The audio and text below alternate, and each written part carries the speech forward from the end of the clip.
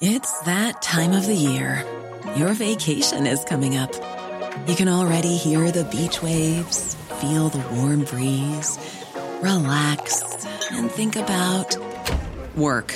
You really, really want it all to work out while you're away. Monday.com gives you and the team that peace of mind. When all work is on one platform and everyone's in sync, things just flow. Wherever you are, tap the banner to go to Monday.com.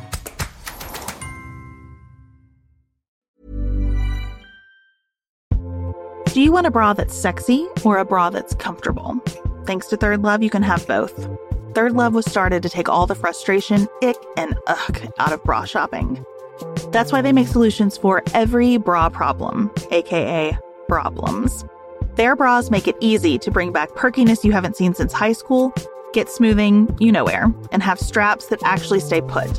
Designed at their headquarters in San Francisco and made from premium materials, they put every style through hours of wear testing on real women, including themselves, before it's given the stamp of boob approval. Comfort and support are guaranteed. Plus, whether you're a double A cup or an H cup, their virtual fitting room will help you find your perfect fit fast. They even invented half cups. No more feeling stuck between two cup sizes that don't fit. It's time to get your problem solved. Visit thirdlove.com and get $15 off your order with code PODCAST15.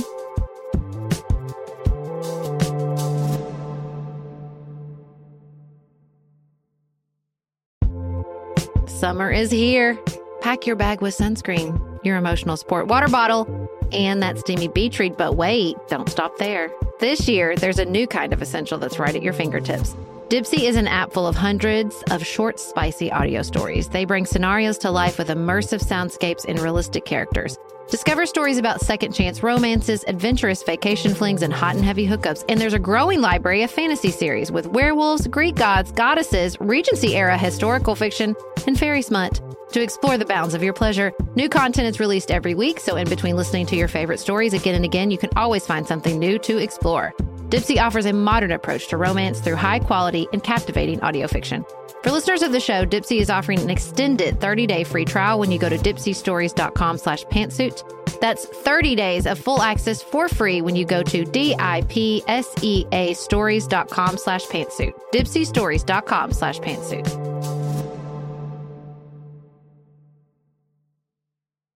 I spoke at the Women's March, and someone told me they thought what I said was really controversial. Here's what I said. So we need to seek to understand. There are a lot of people who are hurting, and they voted for Donald Trump because they're hurting, and they didn't think that the traditional Democrats had a plan. Why was that? What specifically is hurting them, and how do we make sure that as we engage with people, we stay tethered to the things that really improve people's lives? This is Sarah. And Beth, You're listening to Pantsuit Politics, the home of grace-filled political conversations.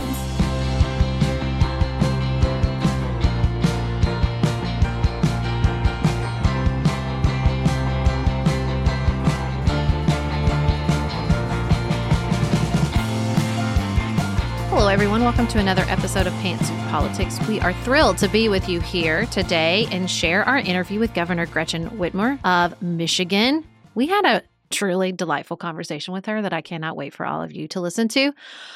Unfortunately, we are going to spend the first half of the show on the very difficult, heartbreaking, soul-wrenching story coming out of Minneapolis about the death of George Floyd. Before we get to the interview, and before we dive into that headline, we did want to share that we're still accepting business stories. So if you run a small business, or really any kind of business, and you've had struggles, interactions with the federal government over the PPP program, or just particular COVID-related challenges as a business owner, we would love to hear from you. If you want to record a short 2 to 3 minute voice memo and email it to hello@pantsuitpoliticsshow.com, we're going to put those together in an episode along the lines of the kid episode and the personal experience with COVID-19 episode we've done over the last few weeks. Well, as we start to discuss the murder of George Floyd, I think it is important to step back and look at the context for the country, that we are still mourning the murder of Ahmaud Arbery, that we are still pursuing justice in that case, that we are still mourning and pursuing justice in the case of Breonna Taylor, that just this week, we have the story of the Central Park incident in which a white woman, Amy Cooper, called the police about a Black man who was bird watching in the park and used language suggesting that she, in fact, intended to use his race against him in that altercation. And now we have another traumatic video so similar to what happened to Eric Garner in New York that it is eerie.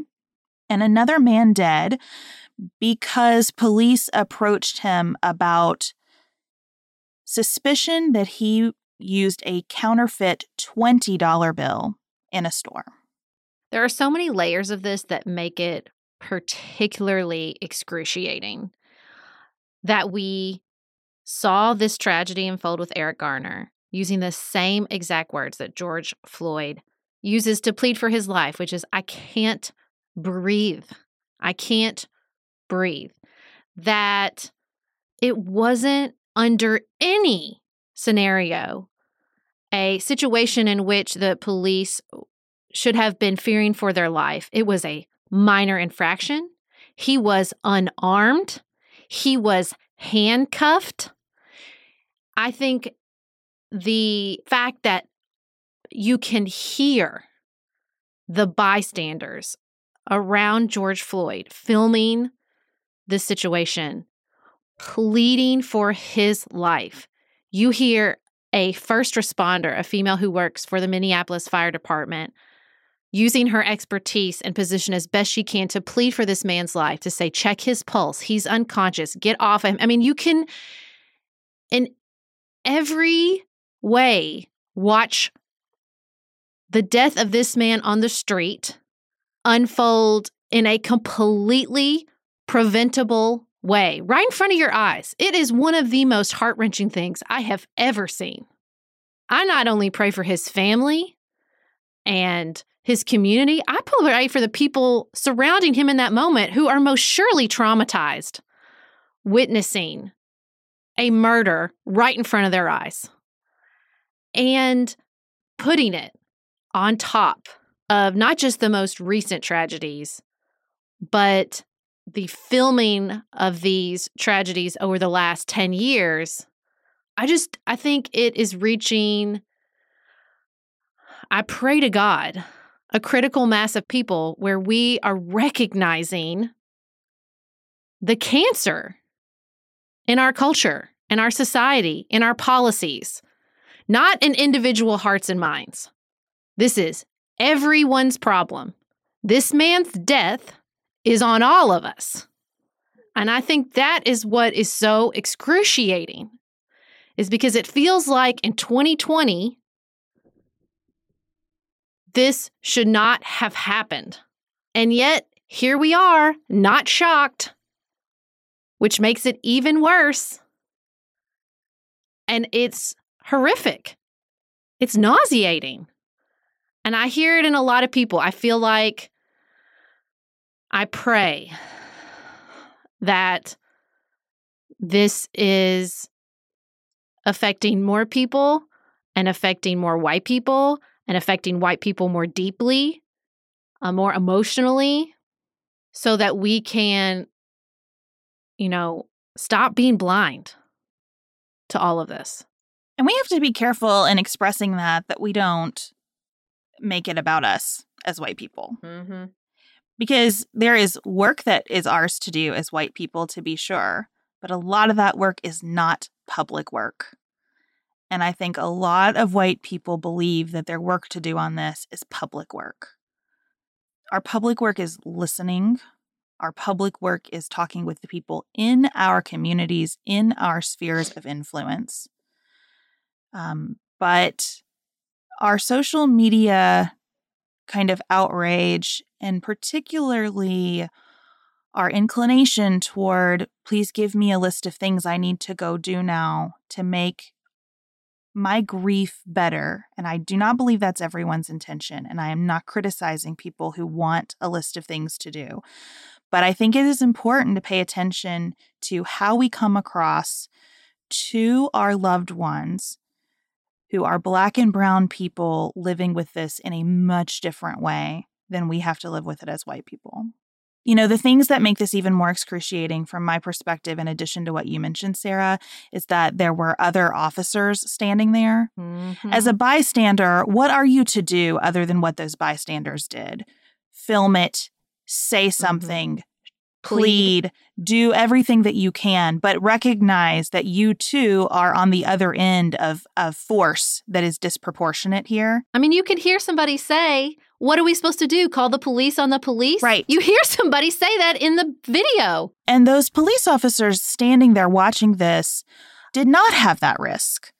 They had the equal force of their colleague who was doing this and chose to do nothing. And I worry that the reporting about how this particular officer has a history of violence, has had fines imposed, that we knew that this individual has a deep propensity toward abusing his power, will make this an individual issue instead of us realizing that, no, it's a systemic issue, that we still have an officer on active duty like that. Mm-hmm. It's a systemic issue that we always want to litigate the facts of these individual cases. We should not need a video showing us this to believe now that there are officers out there abusing their power against Black men in particular, but against communities in general. There's a document compiled by an organization in Minnesota about the people who have lost their lives to police. The document that we found runs through 2018. It is a huge, diverse list of people. It's a huge list of human beings who in senseless encounters with the police ended up dead.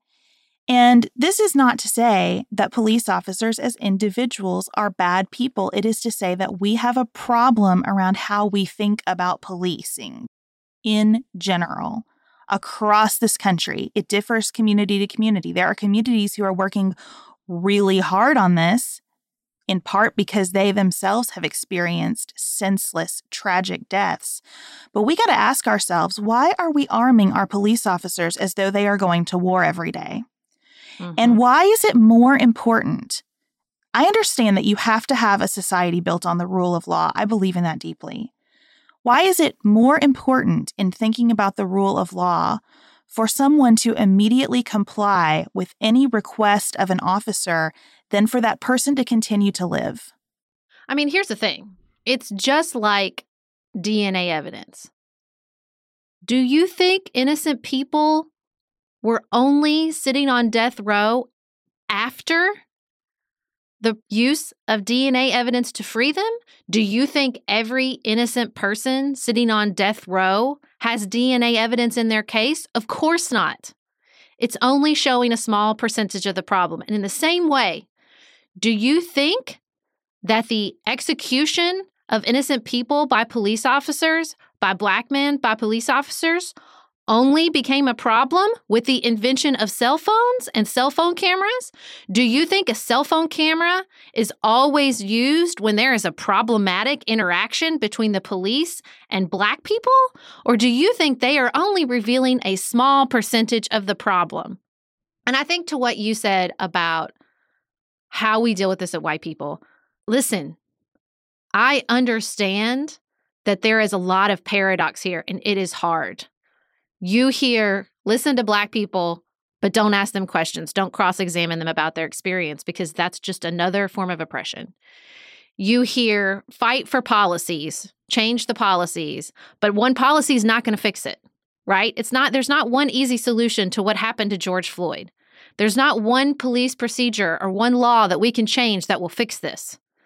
This problem, this cancer in our country has been around for hundreds and hundreds of years, and it will take longer than every one of us alive today to begin to deal with it.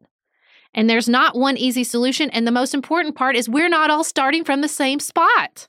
You know, some people have been working in racial justice for their whole lives. Some people are just waking up to the problem right now. The lessons that have to be learned are going to be different for every individual.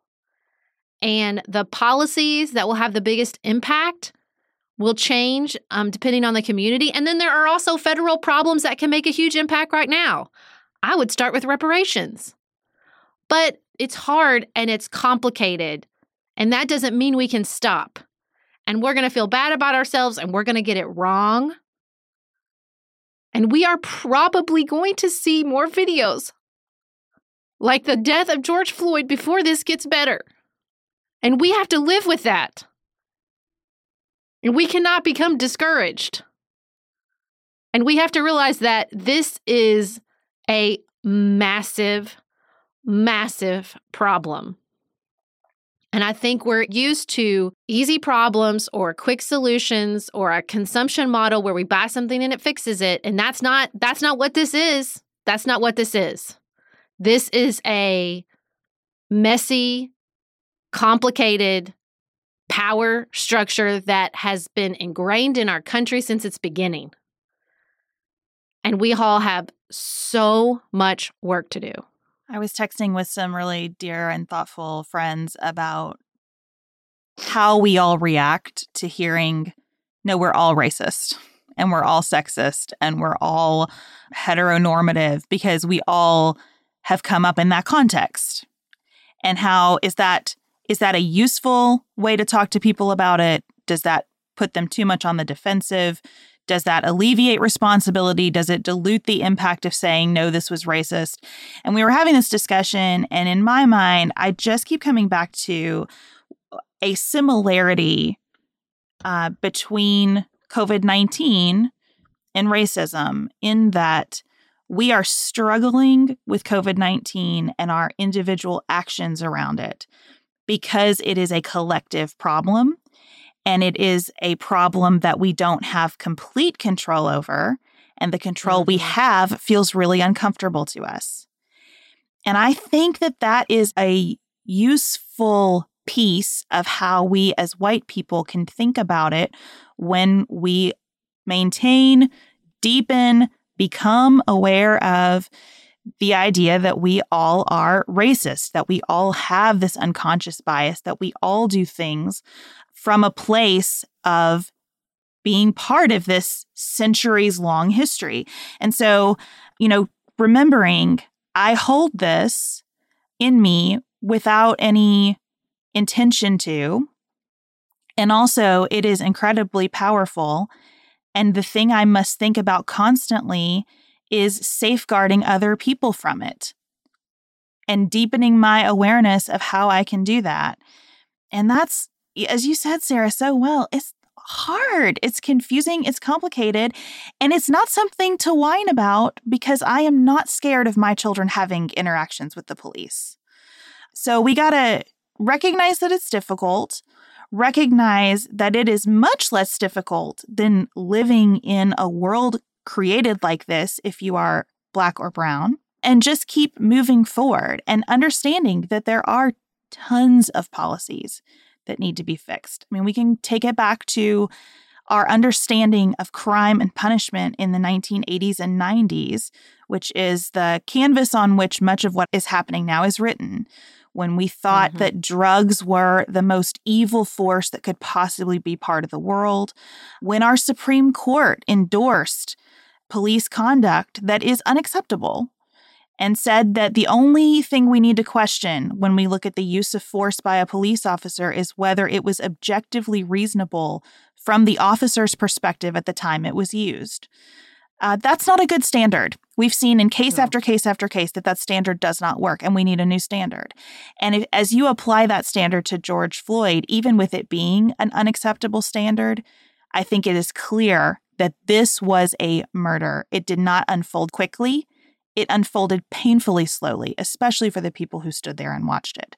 The severity of the underlying crime. I mean, I could use a $20 counterfeit bill and not know that I did. Counterfeits are really good. They're hard to spot. I don't know how I would react to being accused of using a counterfeit bill. And so there is an assumption of not only guilt, but intention built into the way he was approached in the first place. There's so much to think about here. And it is so hard and overwhelming when you start to look at our entire approach to crime and punishment and realize how severely misguided, how severely racist, how severely detrimental it is, how dangerous it is for the very people who enforce those laws, in addition to the people that they enforce them against.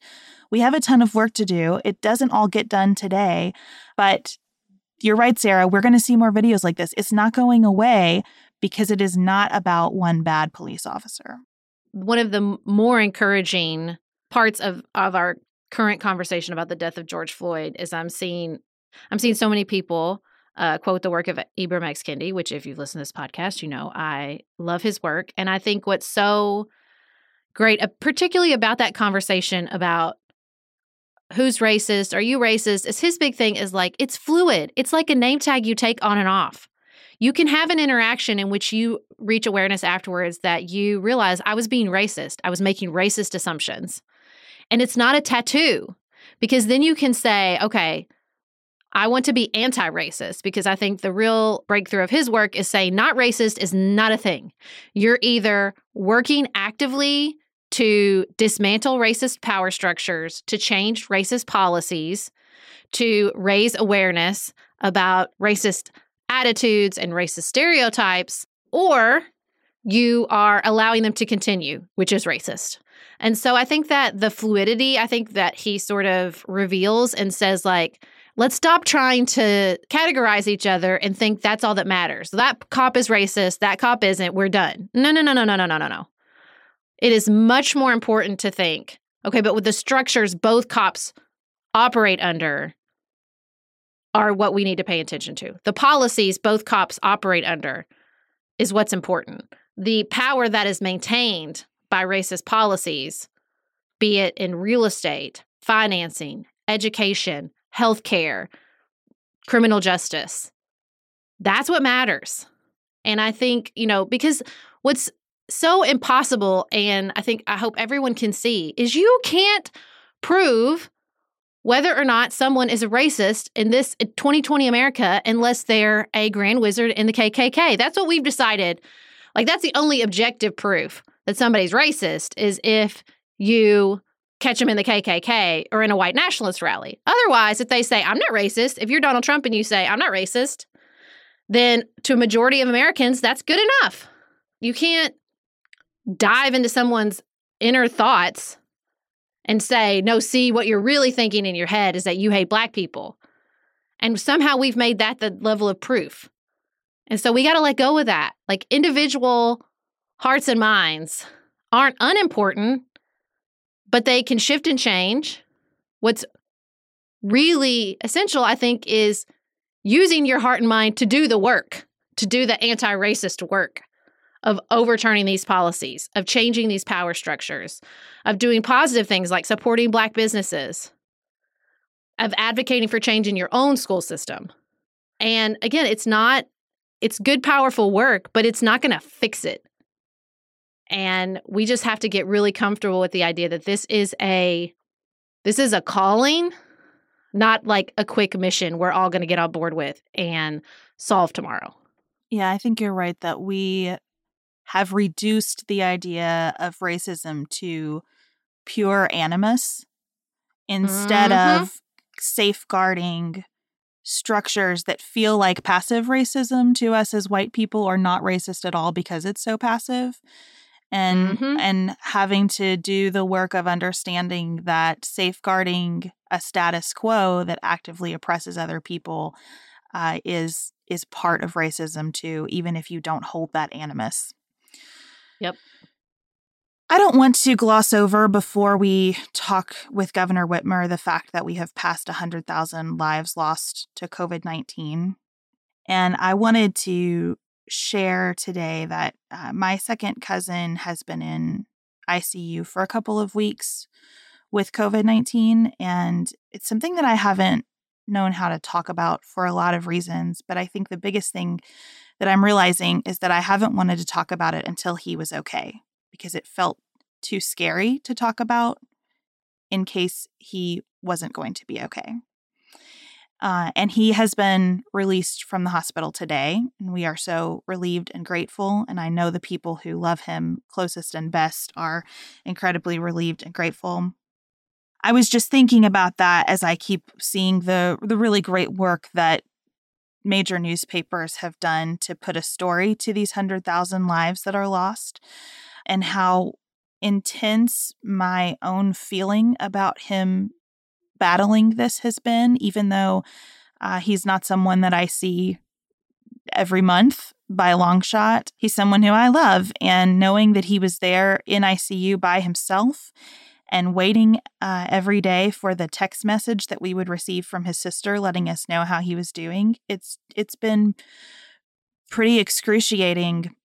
And understanding that as a very small thread in this nation's tapestry of anxiety and concern and grief right now has been very eye-opening for me. And so I just want to share that I am certain that we have listeners connected to those 100,000 people intimately and distantly, and we're just holding space around all of the emotions that creates.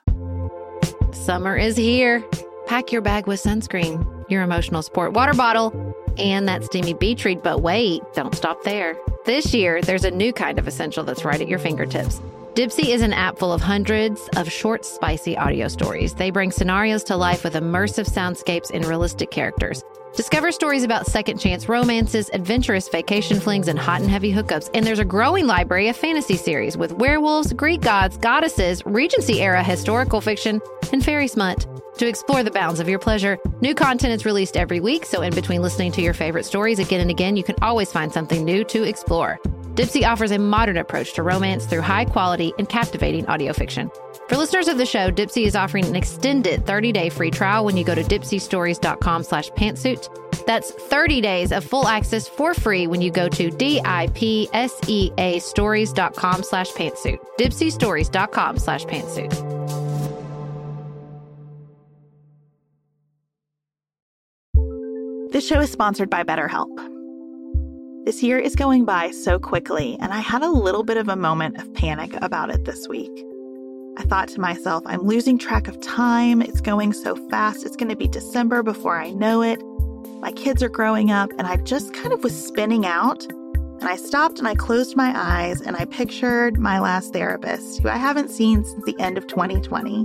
But I remember the way he talked to me through these issues, and I sort of channeled his energy and put my feet on the ground and thought, this is just how time feels now, and there's nothing wrong with that or right about it. It just is.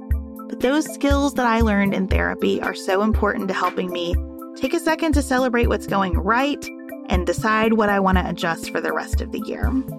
If you're thinking of starting therapy, which I cannot recommend enough, give BetterHelp a try. It's entirely online, designed to be convenient, flexible, and suited to your schedule. Just fill out a brief questionnaire to get matched with a licensed therapist, and switch therapists at any time for no additional charge. Take a moment. Visit BetterHelp.com/pantsuit today to get 10% off your first month. That's BetterHelp, HELP.com/pantsuit. The second most stressful thing after planning a trip is packing for it. This is true. This is a true story. I have just told you the clothes I have don't fit. They don't go together the way I want them to, or I'm missing some essential piece. And then I discovered Quince. It's my go-to for high-quality vacation essentials.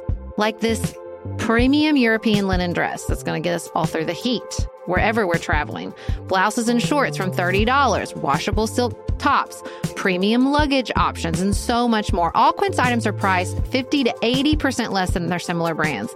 By partnering directly with top factories, Quince cuts out the cost of the middleman and passes the savings on to all of us. And Quince only works with factories that use safe, ethical, and responsible manufacturing practices and premium fabrics and finishes. I got big plans for my Quince chiffon pleated skirt. In Japan, they like a loose, flowy look over there to battle the heat. I will be adopting that strategy with that skirt. Pack your bags with high-quality essentials from Quince. Go to quince.com/pantsuit for free shipping on your order and 365-day returns. That's QUINCE.com/pantsuit to get free shipping and 365-day returns. Quince.com/pantsuit.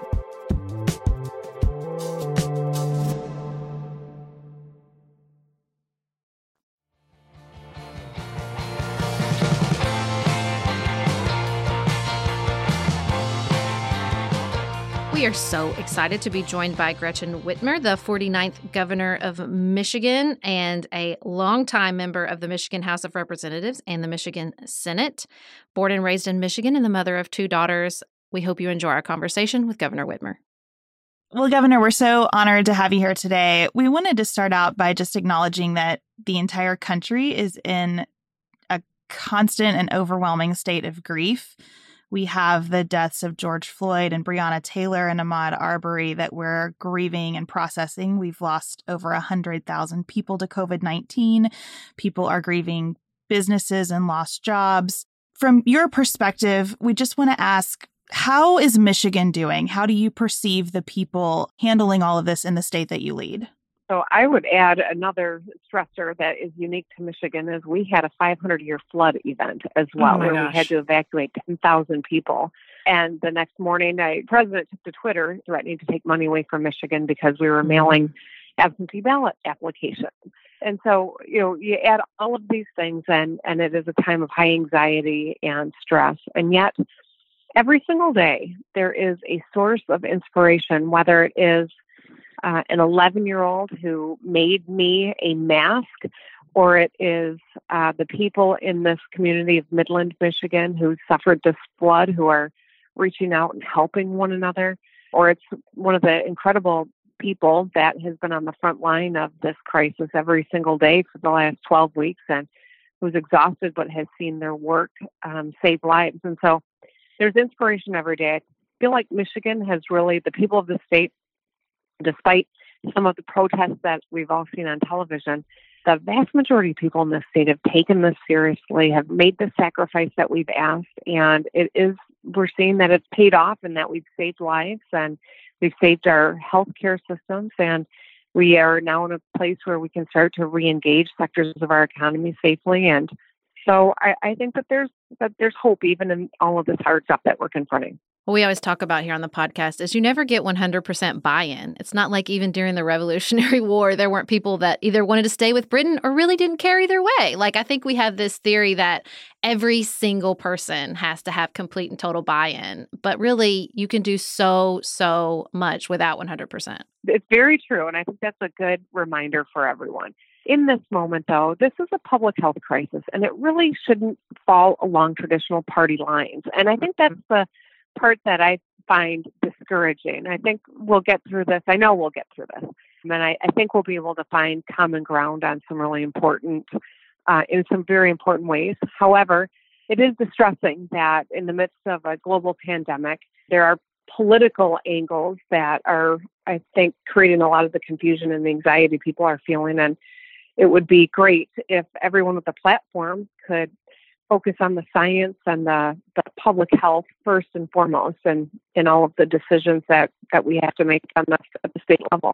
Well, I think that's, everyone who works in politics or does policy understands it's this really delicate balance between the political capital and the public buy-in.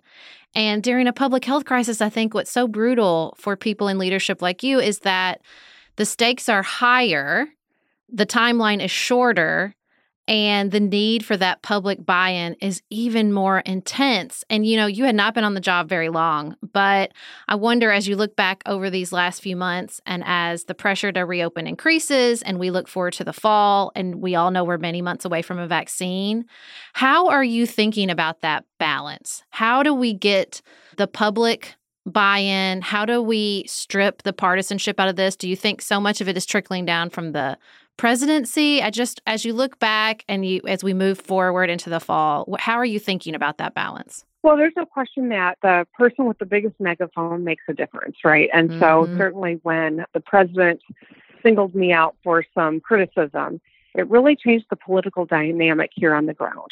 That's such a polite way to put it. I really think that was very grace-filled of you.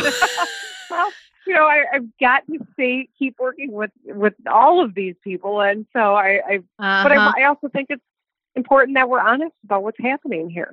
Yep. The political dynamic in Michigan changed very quickly after that happened. The Republican-controlled House and Senate went from supporting my executive orders to challenging them, to taking me to court.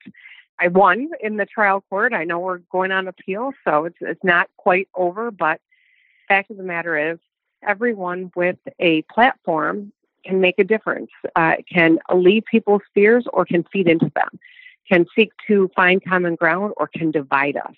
And so I think that that's why it is so important that we stay tethered to the facts that people like, governors across the country are making decisions because there hasn't been a national strategy. And at the end of the day, it's these decisions that are going to, save lives. And so staying tethered to the science and to the facts, I think, is the most important thing. But communicating with the people who are feeling this anxiety, who are worried about whether or not they're going to be able to, pay their rent or put some food on the table for their family.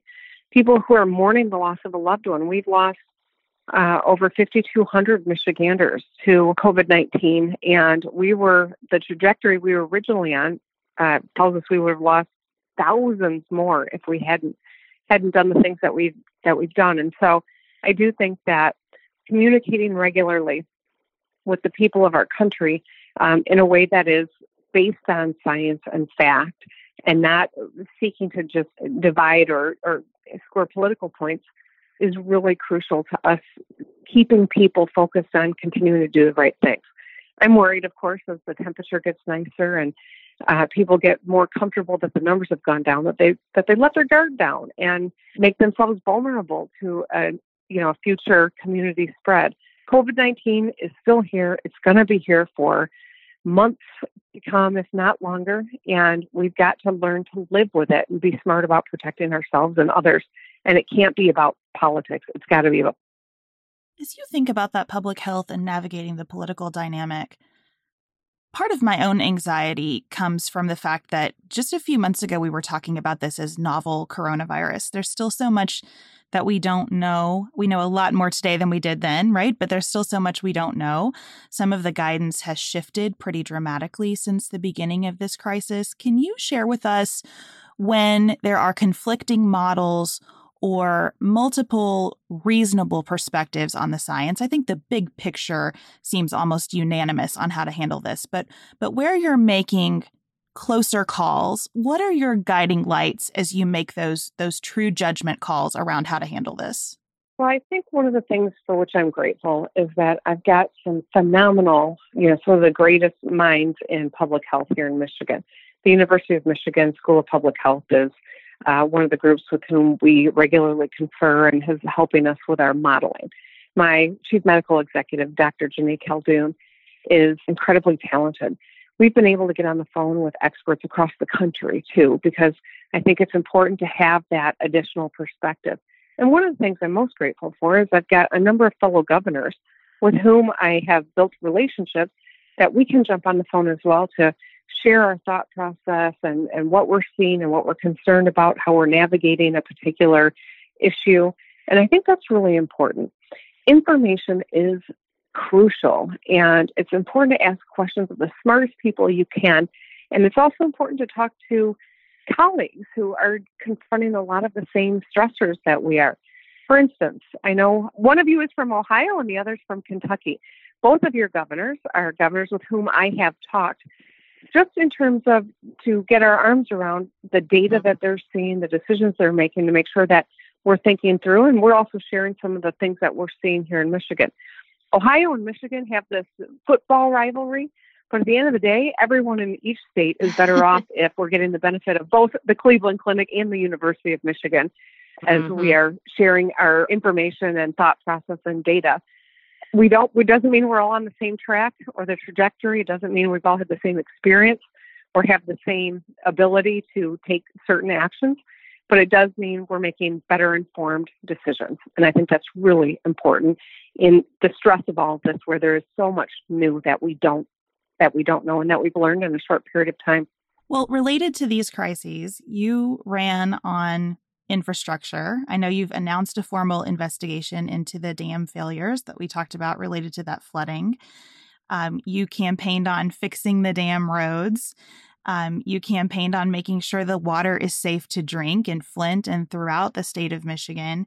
And all of those issues seem to be of even greater importance, a more accessible and quality healthcare system of greater importance given this crisis, and also really tough to focus on given this crisis. So how are you prioritizing issues as we sit here today?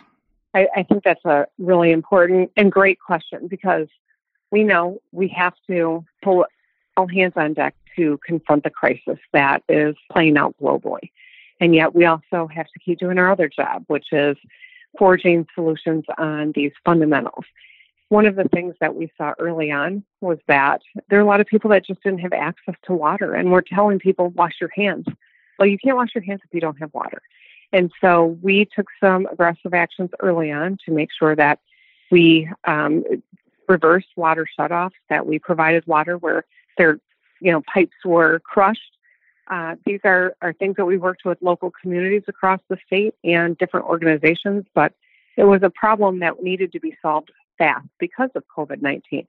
Now, it doesn't mean that the long-term solution has been found. It means that we've come up with a short-term way to meet people's needs in this moment.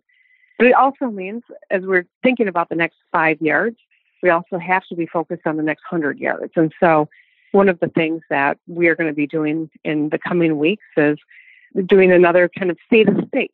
One this year was back in January, and so much has changed since then, and then yet so many things have not changed. And that's why we've got to get focused on getting the fundamentals right. And we are going to put continued energy into all of those fronts, because it can't just be about this moment. We have to be thinking about our long term here as well.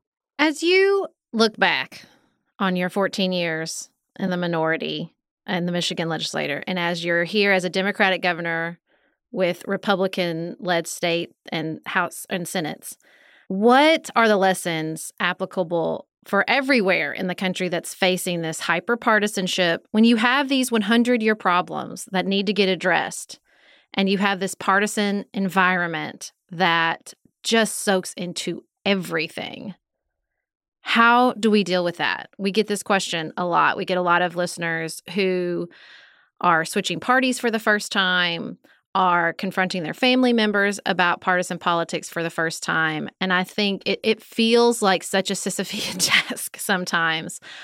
And I have to think, over your career in public service, you've learned some really important lessons about that.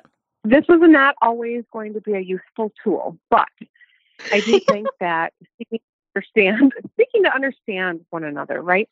The election of Donald Trump, I went to the Women's March, which was when he was sworn in, and I had already declared my candidacy for governor because I knew Michigan went Republican in that election and that I had my work cut out for me and I needed to get started. And so I filed my paperwork for an election that was 2 years away on January 3rd of that year. I spoke at the Women's March, and someone told me they thought what I said was really controversial. Here's what I said. So we need to seek to understand. There are a lot of people who are hurting, and they voted for Donald Trump because they're hurting, and they didn't think that the traditional Democrats had a plan. Why was that? What specifically is hurting them, and how do we make sure that as we engage with people, we stay tethered to the things that really improve people's lives? It's a strategy that works with a certain number of people in our world, frankly. And I think it was Bobby Kennedy who said it when Dr. Martin Luther King was assassinated. We must seek to learn. We must seek to understand. And I think that's really important. It's also grounding, because we know that there is a segment that is never going to be able to engage in a conversation because they're so grounded. And that's true on both sides of the aisle. But I think for the vast majority of people who are just working hard, they're good people. They want and expect their government to work hard and to be as good as they are. And they deserve that. And seeking to understand is an important part of it.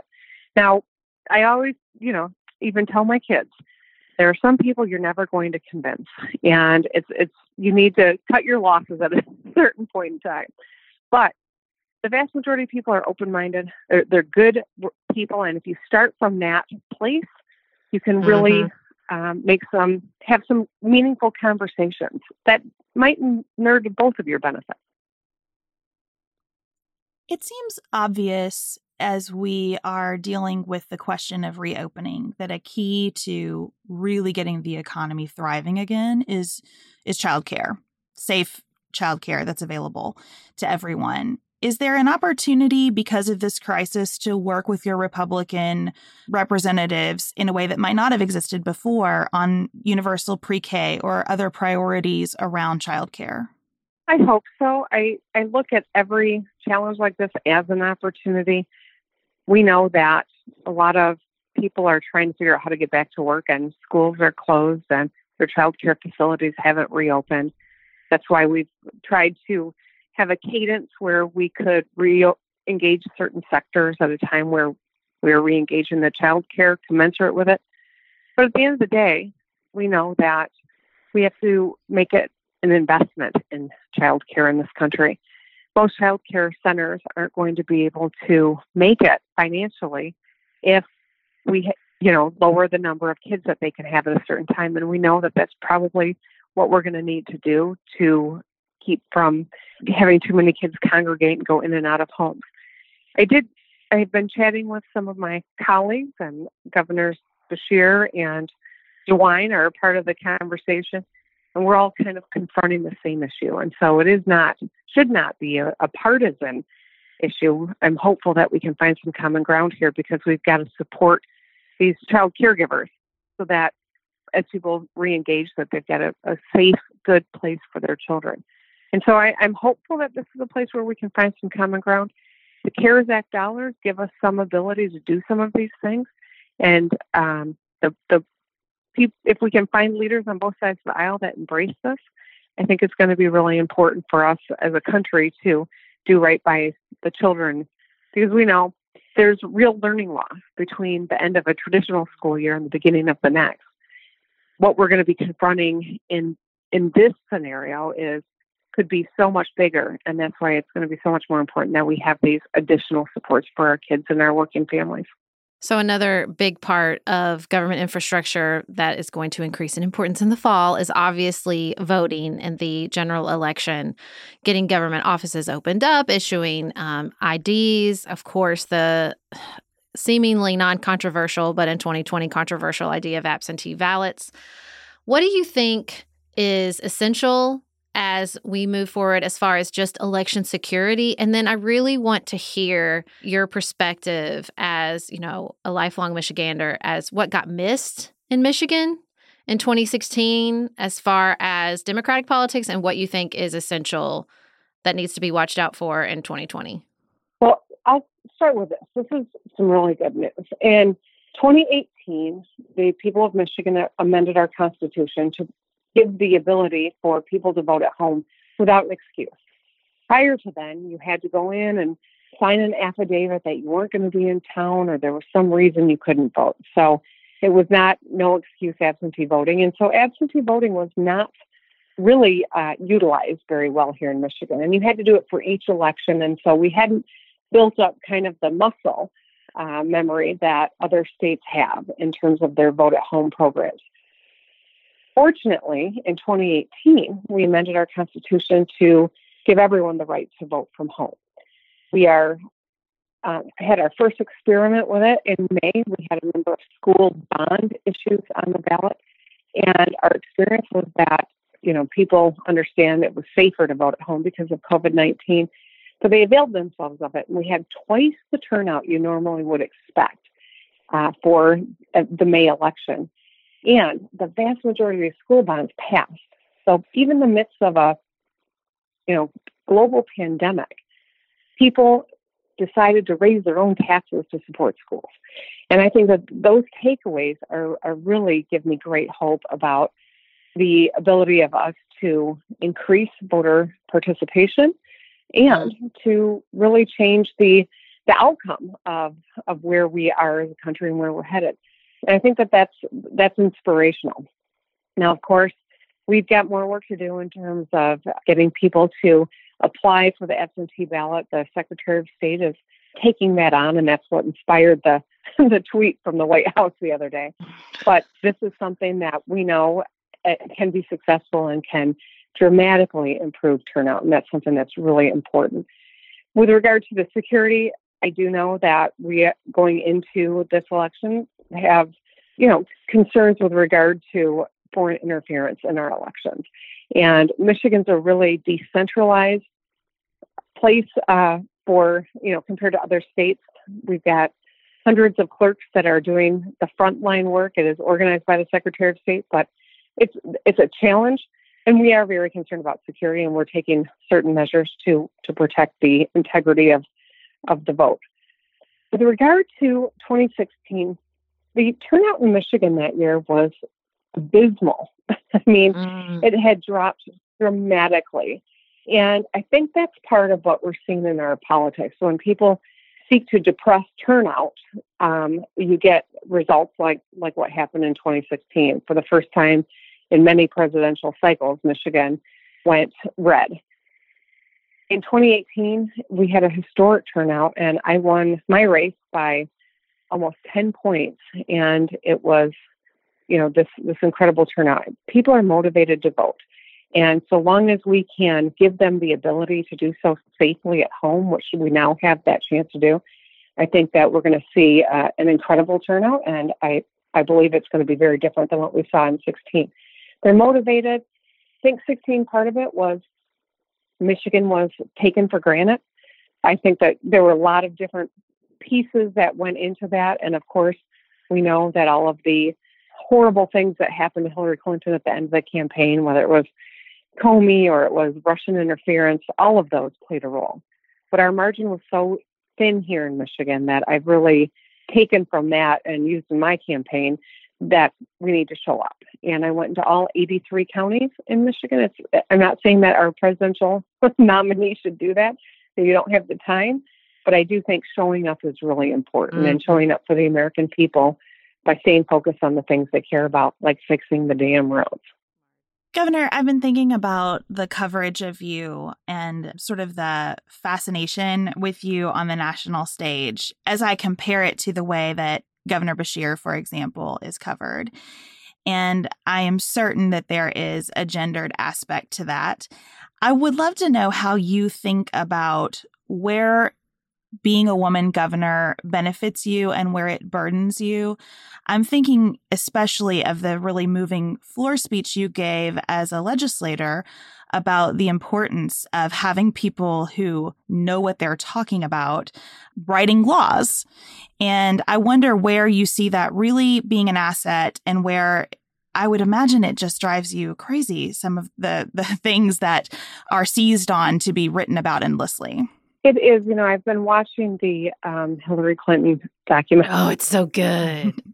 It's inspiring and it's depressing and it's the ups and the downs, right? And I think that every woman in the workplace has felt a lot of that, especially those of us who've put our, name on a ballot. And I know, too, that we have a voice that is incredibly important. And my daughters, who are 16 and 18, I gave birth to one, my first term in the House, and the other, my second term in the House. And they've seen this, and I know that it's made them stronger. It's also been stressful for them. But I think it's important for them and other women, older and younger, to see us fighting for the things we believe in and speaking our truth to power. The reaction in this COVID-19 environment has been very different in that I haven't said things that other governors haven't said.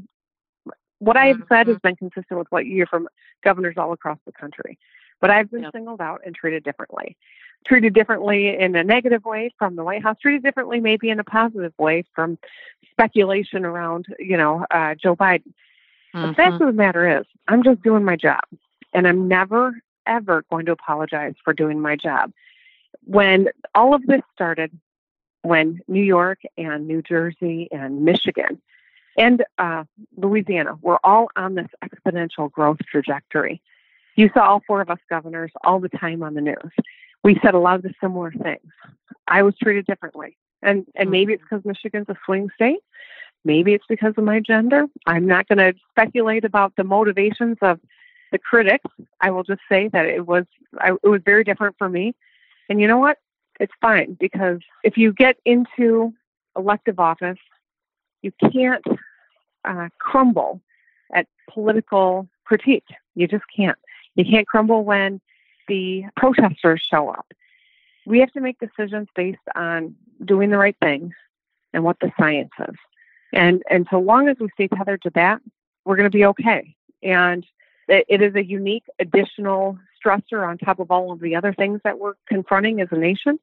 But I think, too, it gives us an opportunity to cut through some of the noise and to make sure that our voices are heard. I worked for Hillary Clinton in 2007. I think her best piece of advice is you take criticism seriously, but not personally. And that is some intense wisdom that you see through that documentary that she has just soaked into her every cell, and it is very impressive. Yep. I hope while you're on Hulu, you're also watching Mrs. America. It's so good. I've seen the first 3 episodes, and I love Cate Blanchett, and it's hard for me to watch something where I'm not crazy about her.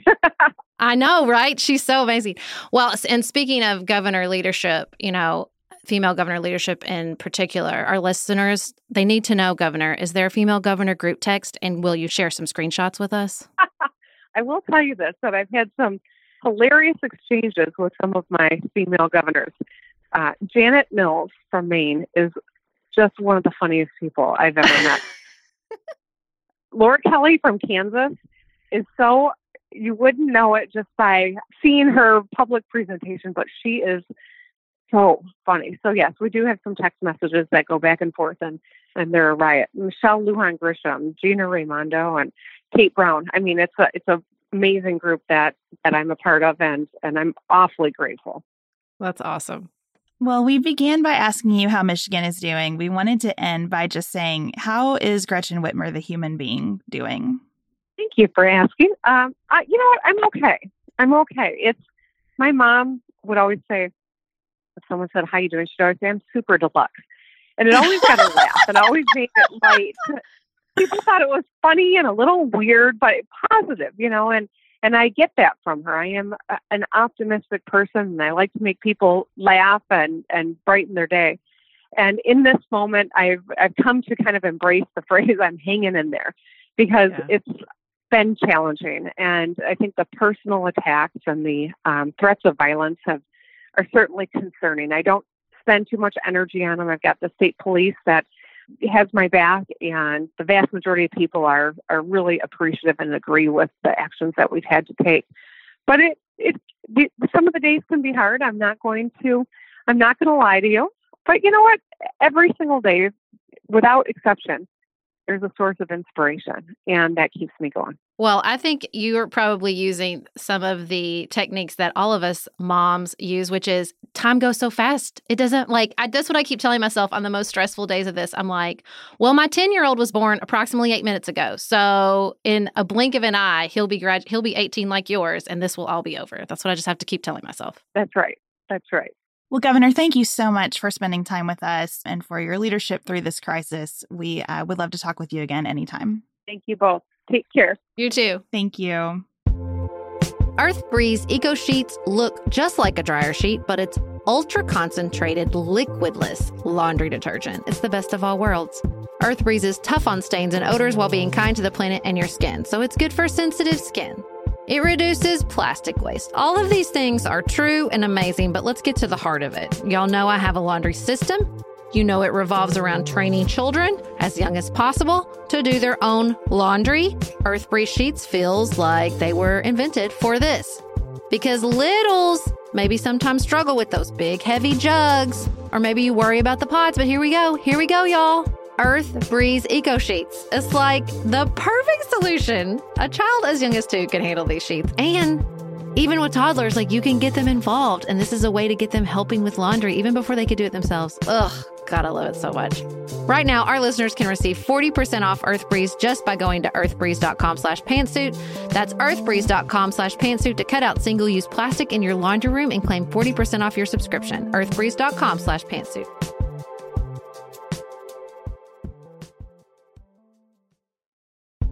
We do quite a bit of hosting here at the Silvers household, and I think there is nothing that completes a table for dinner like a beautiful loaf of bread, and Wild Grain has made that so simple because they send gorgeous loaves of sourdough bread. Lots of spins on the ingredients, but always just this fantastic, high quality, easy to bake in 25 minutes or less from frozen bread that turns out perfectly every single time. I also have to tell you about the free croissants for life that come with your Wild Grain orders. And those croissants make the morning, your brunch, maybe your late night snack, flaky and like you're sitting in a French cafe, and they're just perfect every single time. That's what I love about Wild Grain. It's easy, it's consistent, it's fully customizable. It is the first ever bake from frozen subscription box for sourdough breads, fresh pastas, and artisanal pastries. For a limited time, you can get $30 off the first box plus free croissants in every box when you go to wildgrain.com/pantsuit to start your subscription.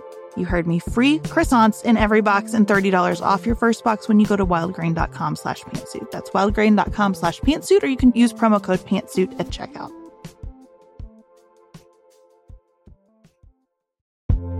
Do you want a bra that's sexy or a bra that's comfortable? Thanks to Third Love, you can have both. Third Love was started to take all the frustration, ick, and ugh out of bra shopping.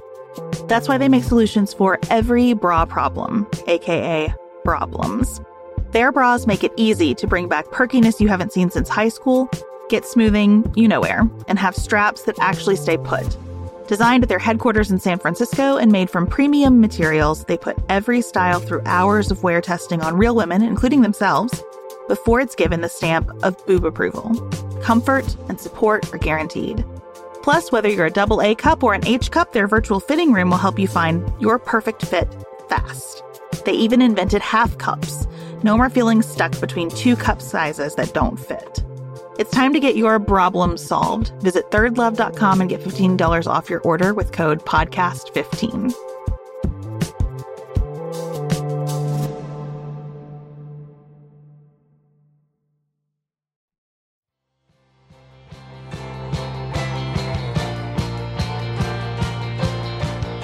Thank you so much to Governor Whitmer, to her team, to the Democratic Women Governors Association for making this conversation happen today. We are really grateful. I learned a lot in that conversation, particularly about Michigan, and I hope it was beneficial to all of you. One quick note, Governor Whitmer mentioned that one of us is from Kentucky and one from Ohio. That is both accurate and incomplete. We both live in Kentucky, but if you Google me, everything that you're going to find about my life has occurred in Cincinnati, Ohio.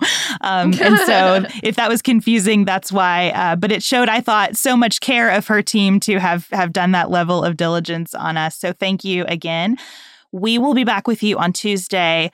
And we know we've had a lot of guests lately, but that's because we're living in a time that requires a lot of expertise. And so we're bringing back our resident coronavirus expert, Michelle Becker, to answer more of your questions, specifically about how do we think about getting out and about in the world again on Tuesday. Very excited to share that with you. And so we hope you join us then. In the meantime, keep it nuanced, y'all.